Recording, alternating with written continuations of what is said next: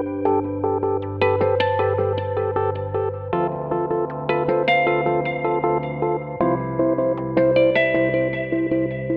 been more than 2 years since just about every instructor and student was suddenly forced to teach or learn remotely via some kind of technology.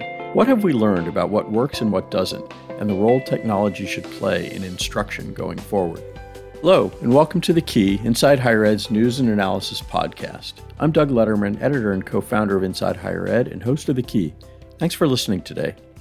The academic year that's just wrapping up featured a return to the physical classroom for the significant majority of students who choose not to study fully online, and for the many instructors who prefer in-person teaching. But it's unlikely that colleges, professors, or students are going back to the way things were before. In this week's episode of The Key, the first of a 3-part series sponsored by the Bill and Melinda Gates Foundation, we'll discuss whether and how the landscape of digital teaching and learning has been changed by the last 2 years of global pandemic, recession, upheaval over racial justice, and more. Joining me for the conversation are Shauna Smith-Jaggers, Assistant Vice President of Research and Program Assessment in Ohio State University's Office of Student Academic Success, and Jessica Rowland-Williams, Director of Every Learner Everywhere, which pursues equitable outcomes in higher education through advances in digital learning. Jessica Williams and her organization are clear advocates for online and virtual forms of education. As a researcher, Shauna Smith-Jaggers has posed hard questions about whether online learning is effective for historically underrepresented learners.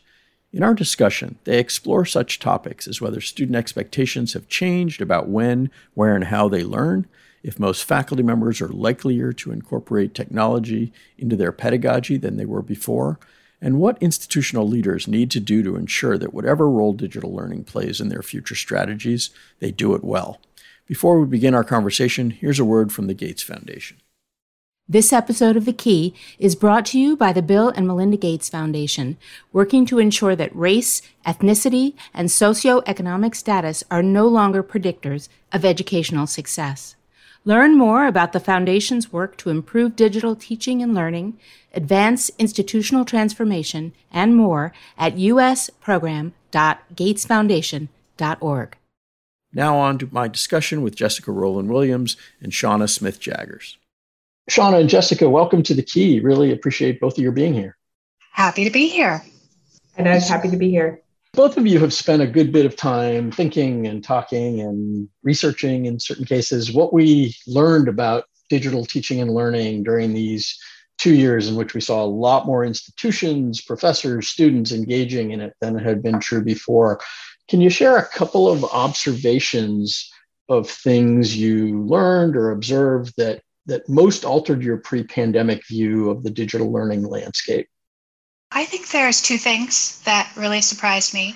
The first was related to digital equity, and the other was related to learning supports. In terms of digital equity, for many years, I've been what you might call a critical friend of online education in higher education or in colleges. So I saw a lot of benefits. I also saw a lot of concerns.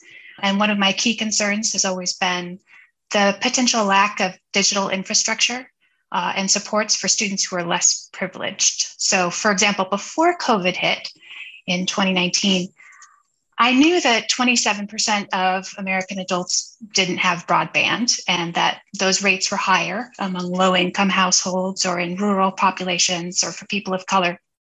And a lot of people knew this and were concerned about it, but I don't think they really thought of college students as much in terms of digital equity because almost all colleges, including community colleges, they have strong internet access on campus. And if you don't have a good desktop or a laptop, you can just use the computer lab. And college students are younger. People think of them as digital natives.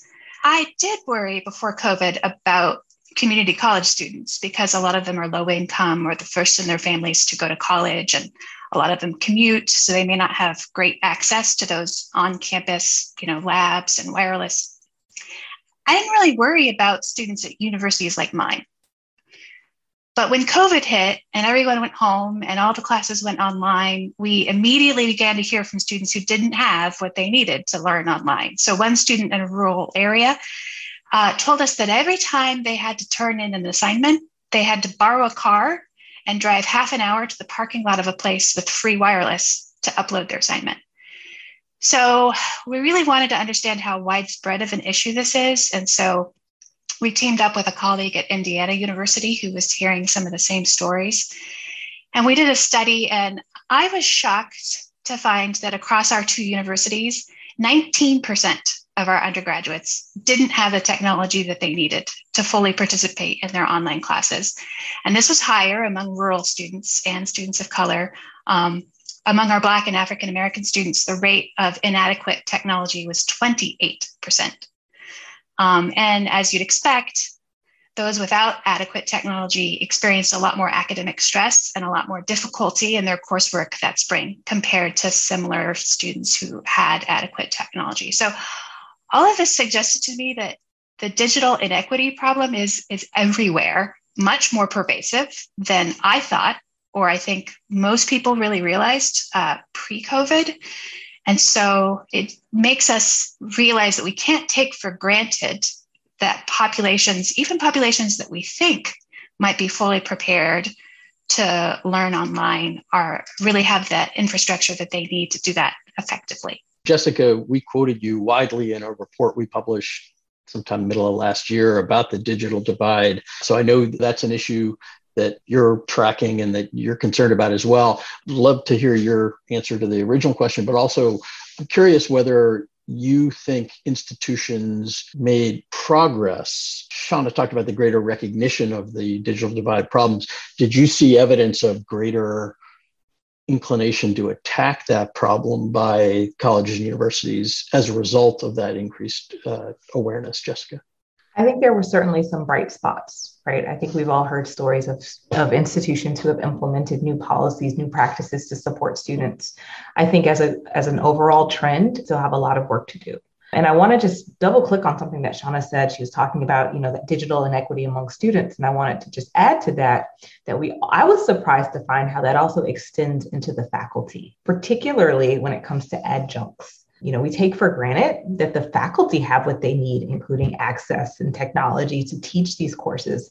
And what we're finding is that sometimes they don't. Sometimes they don't have the broadband. They're the ones that don't have the laptops. They're the ones that are having to, go to the parking lots, and they don't have the childcare. Jessica, what else did you see that altered or reinforced your pre-pandemic perspective on digital learning? One thing we talked about, we thought collectively about as a field related to going through the pandemic was this ability to be flexible and kind of learn through disruption. We heard that a lot, right? Learning through disruption, because we were all in crisis together for the first time and having to navigate that.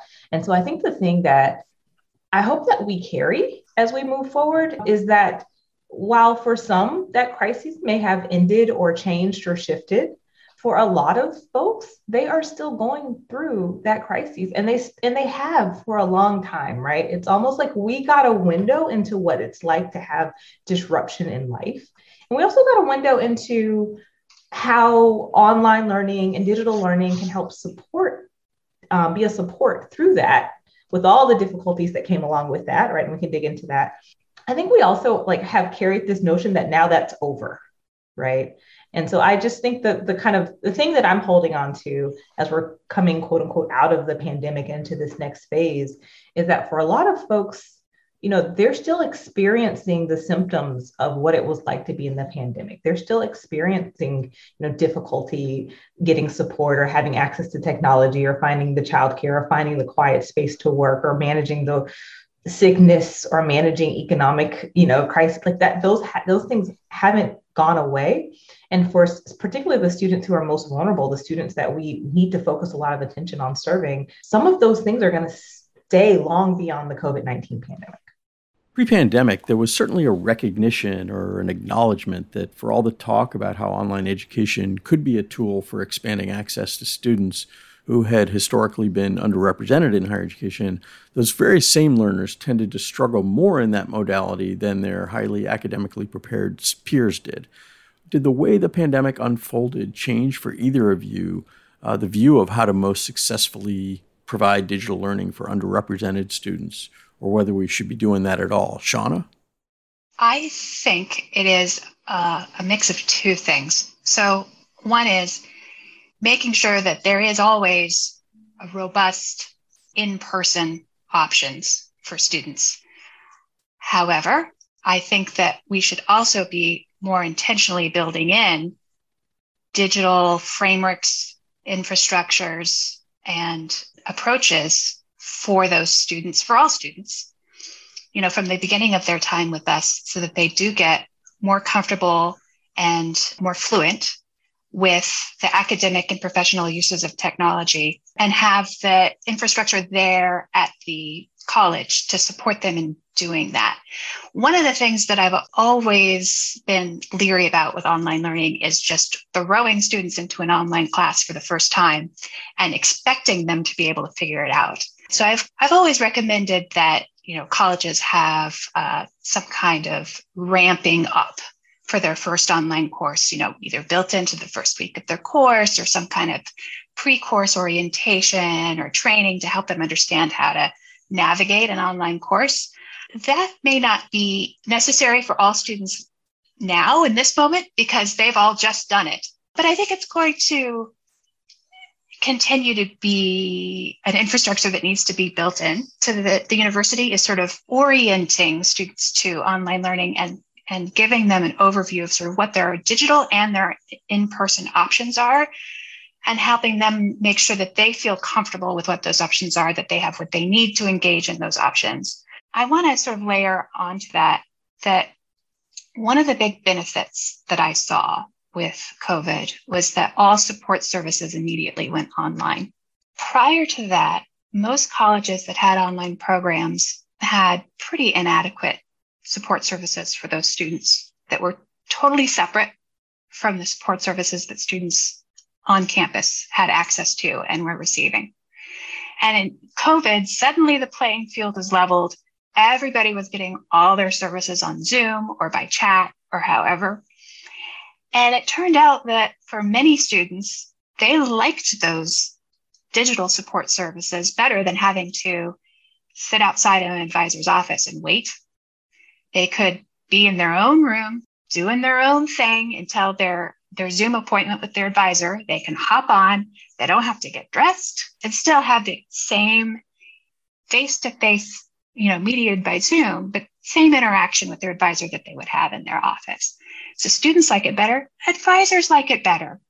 Advisors can now work hybrid schedules. They don't have to always be in their office. Library services, tutoring services, writing support services, all those services that you used to have to go in person to are now available by Zoom for all students, the online students and the face-to-face students. Now, some students aren't going to want that. Some students are going to still want the face-to-face option. They should have it. But I'm really pleased that we now have this sort of varied set of options that help meet the needs of varied students more appropriately.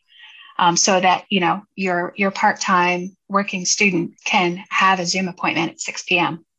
instead of having to try to get into campus at 3 p.m. One of the interesting questions will be whether places try to go back.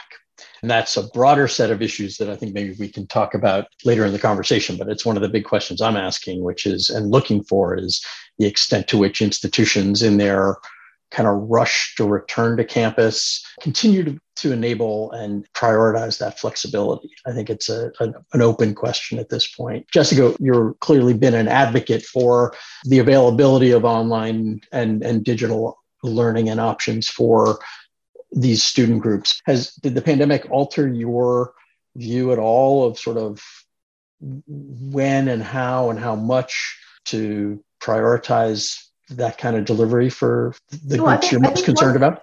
Yeah, I think first we should really kind of lay out the benefits, right, of digital learning in general, because I think there are some clear-cut, benefits. One, of course, is lower cost to students because you could replace textbooks with OER, free and low-cost resources that are digital, right?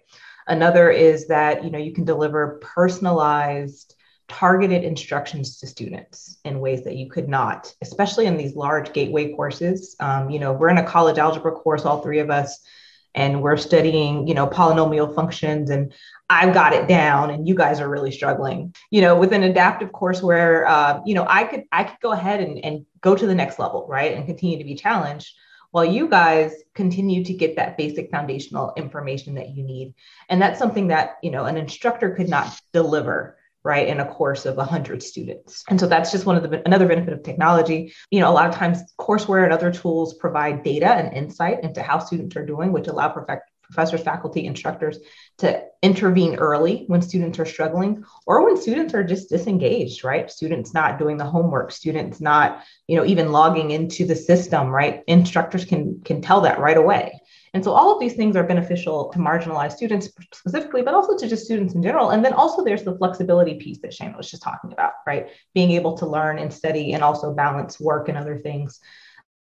I think for those reasons, I think the question needs to stop being return to online and do away with digital instruction, or we should stop pitting them against each other, I think, because, to Shana's point, flexibility and choices and options is going to be the future for our students. And so the real question should be, how do we deliver quality instruction in both modalities, right? Not which modality is better, because we can't make that decision for students.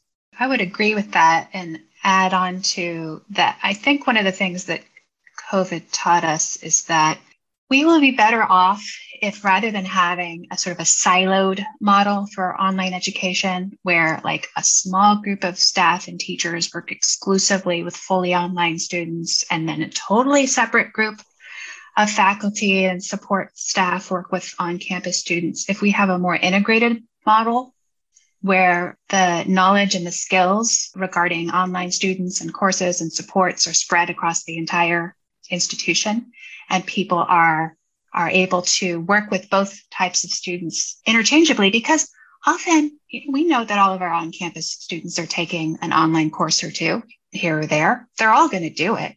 And so acting like our online students are somehow some sort of separate breed that should be dealt with separate, infrastructures and staff, just doesn't make sense. We should be taking the learning that we had that Jessica was talking about in terms of how digital learning can help support students and integrating that into our physical classroom spaces.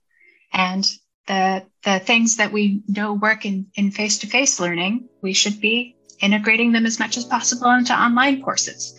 Yeah, instead of just being so siloed, try to be more integrated and think about this more as a system that has different facets to it, as opposed to two totally different things.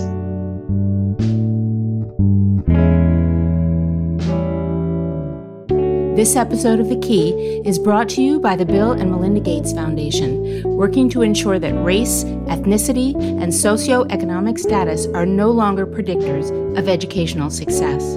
Learn more about the Foundation's work to improve digital teaching and learning, advance institutional transformation, and more at usprogram.gatesfoundation.org.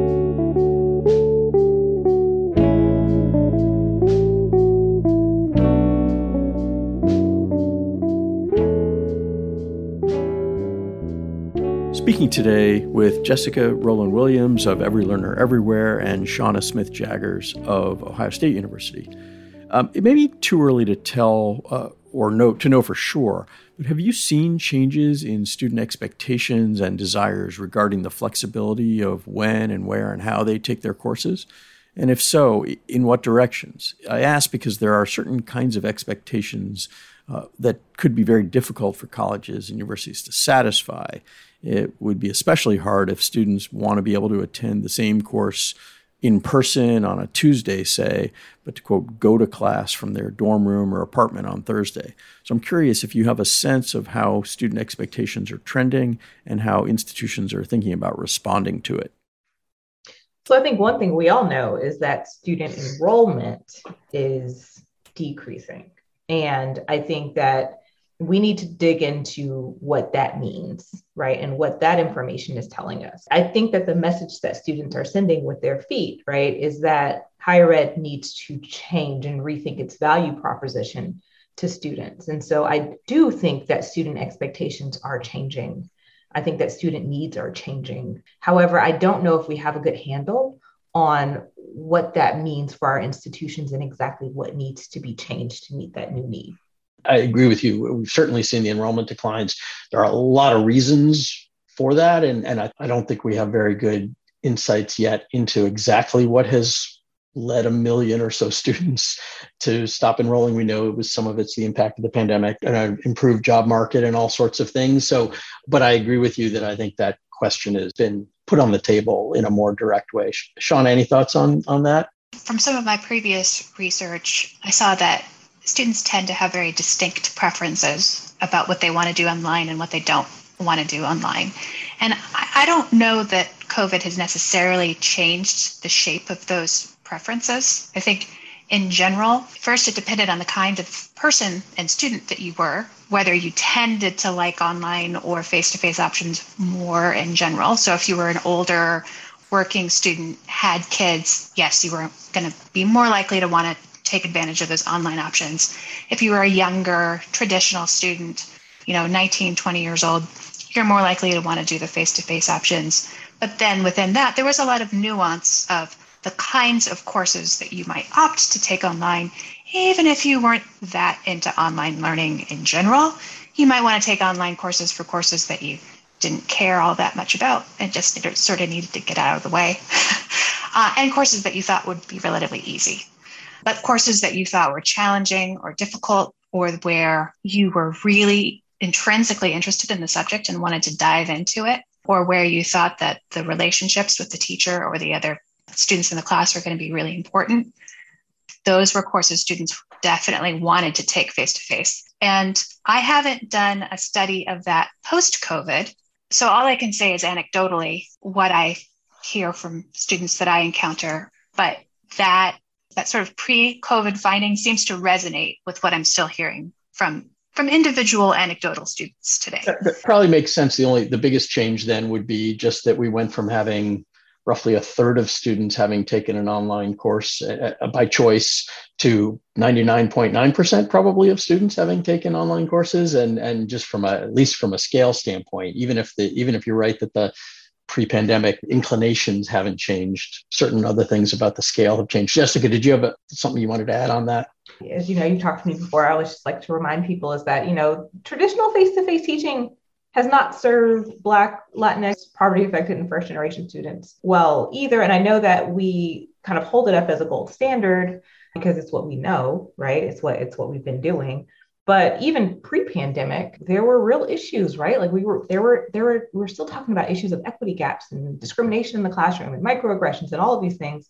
One thing that we've got to move away from, of course, is one, just trying to digitize the traditional face-to-face learning experience. But really, I think we've got to rethink learning in general, rethink our learning spaces in general. And I think that digital gives us an opportunity to do that because it's a little newer, right? It's not brand new, but it's just a little newer. Whereas the traditional classroom, we've got some tried and true practices that folks are just really tied to. But when it comes to specifically racially marginalized students, in these settings, I think it's just always important to come back to the fact that whether we're talking about face-to-face or online or hybrid, we've got a lot of work to do in thinking about how we best serve those students.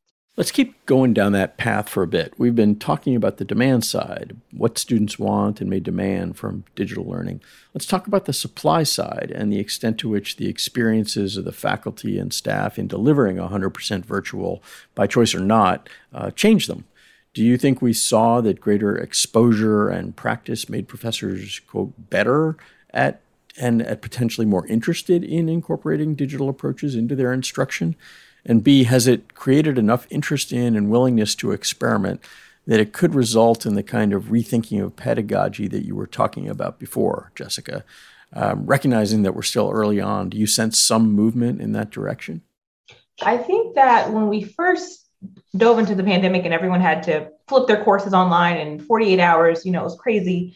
I think that was really difficult for folks, both faculty and students had really challenging experiences that semester. I think certainly there were some positive stories that came out of that, but we also heard that there was a lot of challenge on both ends. And I think that, the following semester, when faculty had a little bit more time to really think about how they wanted to implement technology or how they wanted to teach online, there was a bit of a positive trend. In general, I think we saw certainly there are the skeptics, the tried and true skeptics who are still skeptical.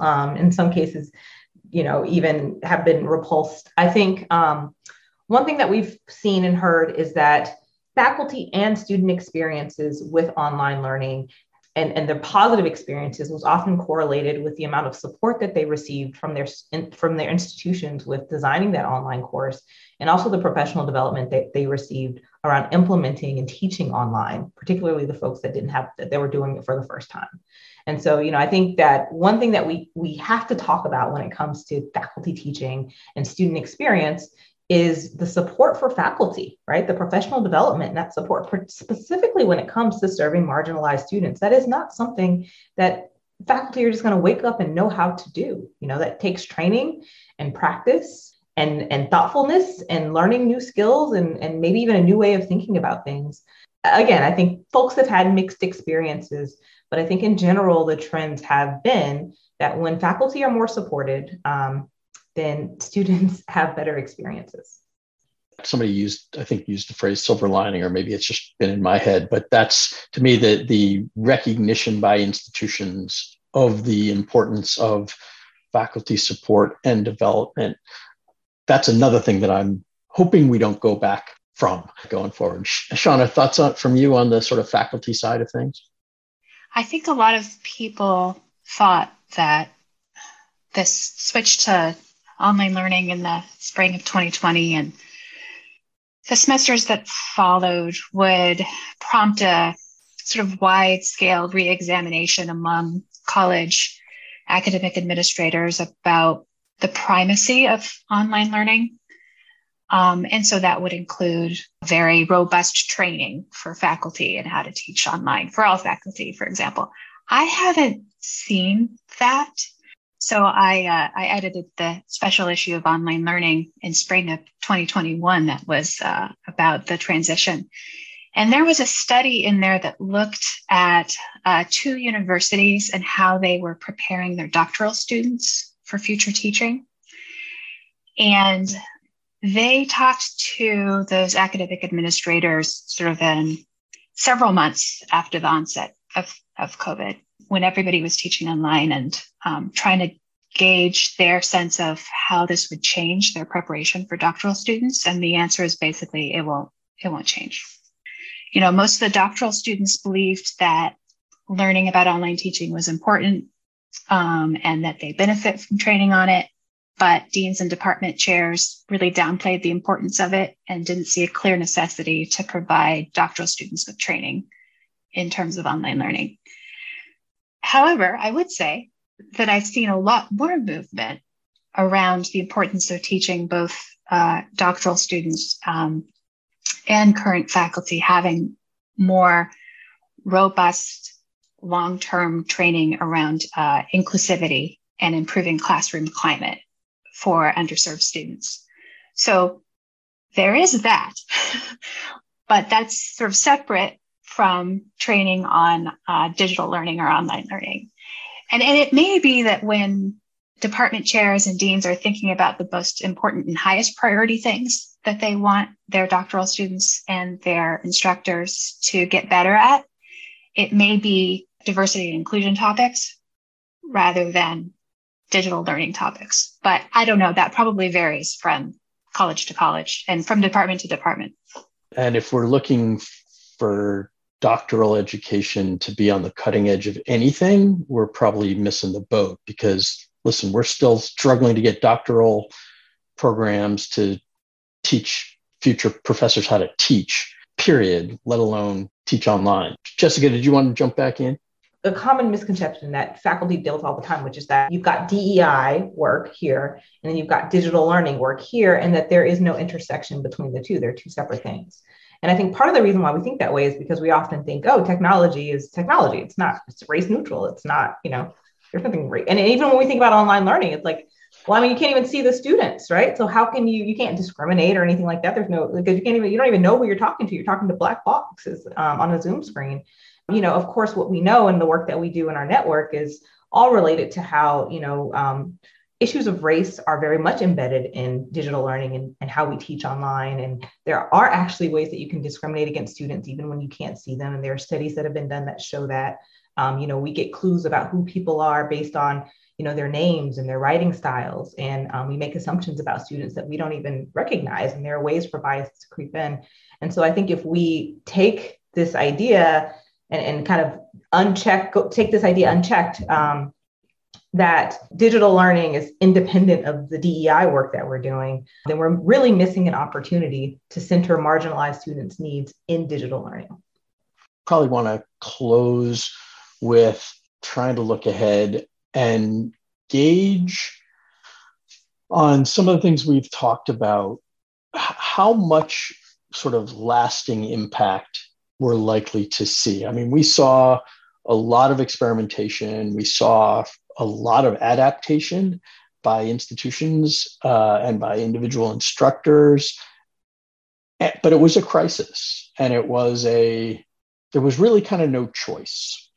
And when most of us change the most is when we have some pressing need, some compulsion to respond and to do something differently. As that eases, it will probably, I guess I'm curious kind of which things you think it would be, were sort of likeliest to hold on to, and which things you'd most like to see us hold on to in this area of digital teaching and learning. Shauna, you have thoughts on that first? One thing that I'm really hoping that we hold on to is that faculty will more universally keep using their college's learning management system for their face-to-face courses, because it's not helpful for students if they're taking, say, 5 courses and 2 of them use the learning management system and have like their schedules and their grades and everything in it, and the other 3 don't exist in the learning management system.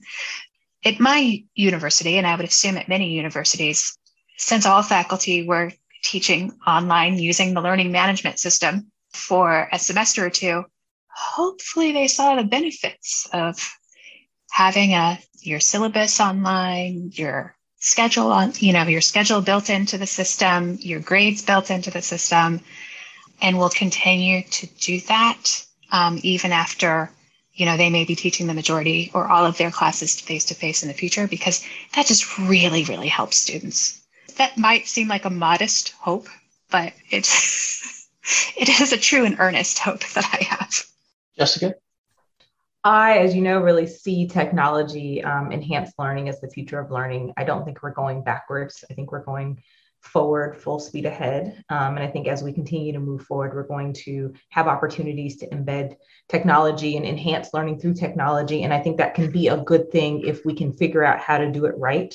And I think that needs to be our focus, is really understanding how do we serve students, leveraging technology in the best ways possible. And I think the one thing that I've seen that's given me so much hope in the pandemic is shifting to a model of thinking about classroom learning that's student-centered and really centers on student need, and in some cases even incorporates students' voices and perspectives. And I hope that as we continue to move forward, that we just cement that shift and understanding that the students are really the most important piece of the puzzle in the work that we do. And their needs really are the center of the work that we're trying to accomplish together. And so I hope that doesn't go away. That was Shauna Smith-Jaggers of Ohio State University and Jessica Rowland-Williams of Every Learner Everywhere. They brought a research-focused perspective to this first of 3 conversations about the current landscape for digital teaching and learning.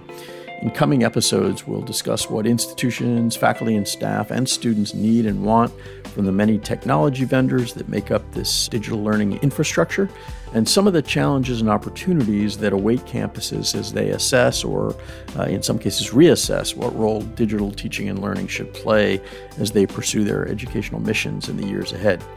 That's all for this week's episode of The Key. I'm Doug Letterman, and until next week, stay well and stay safe.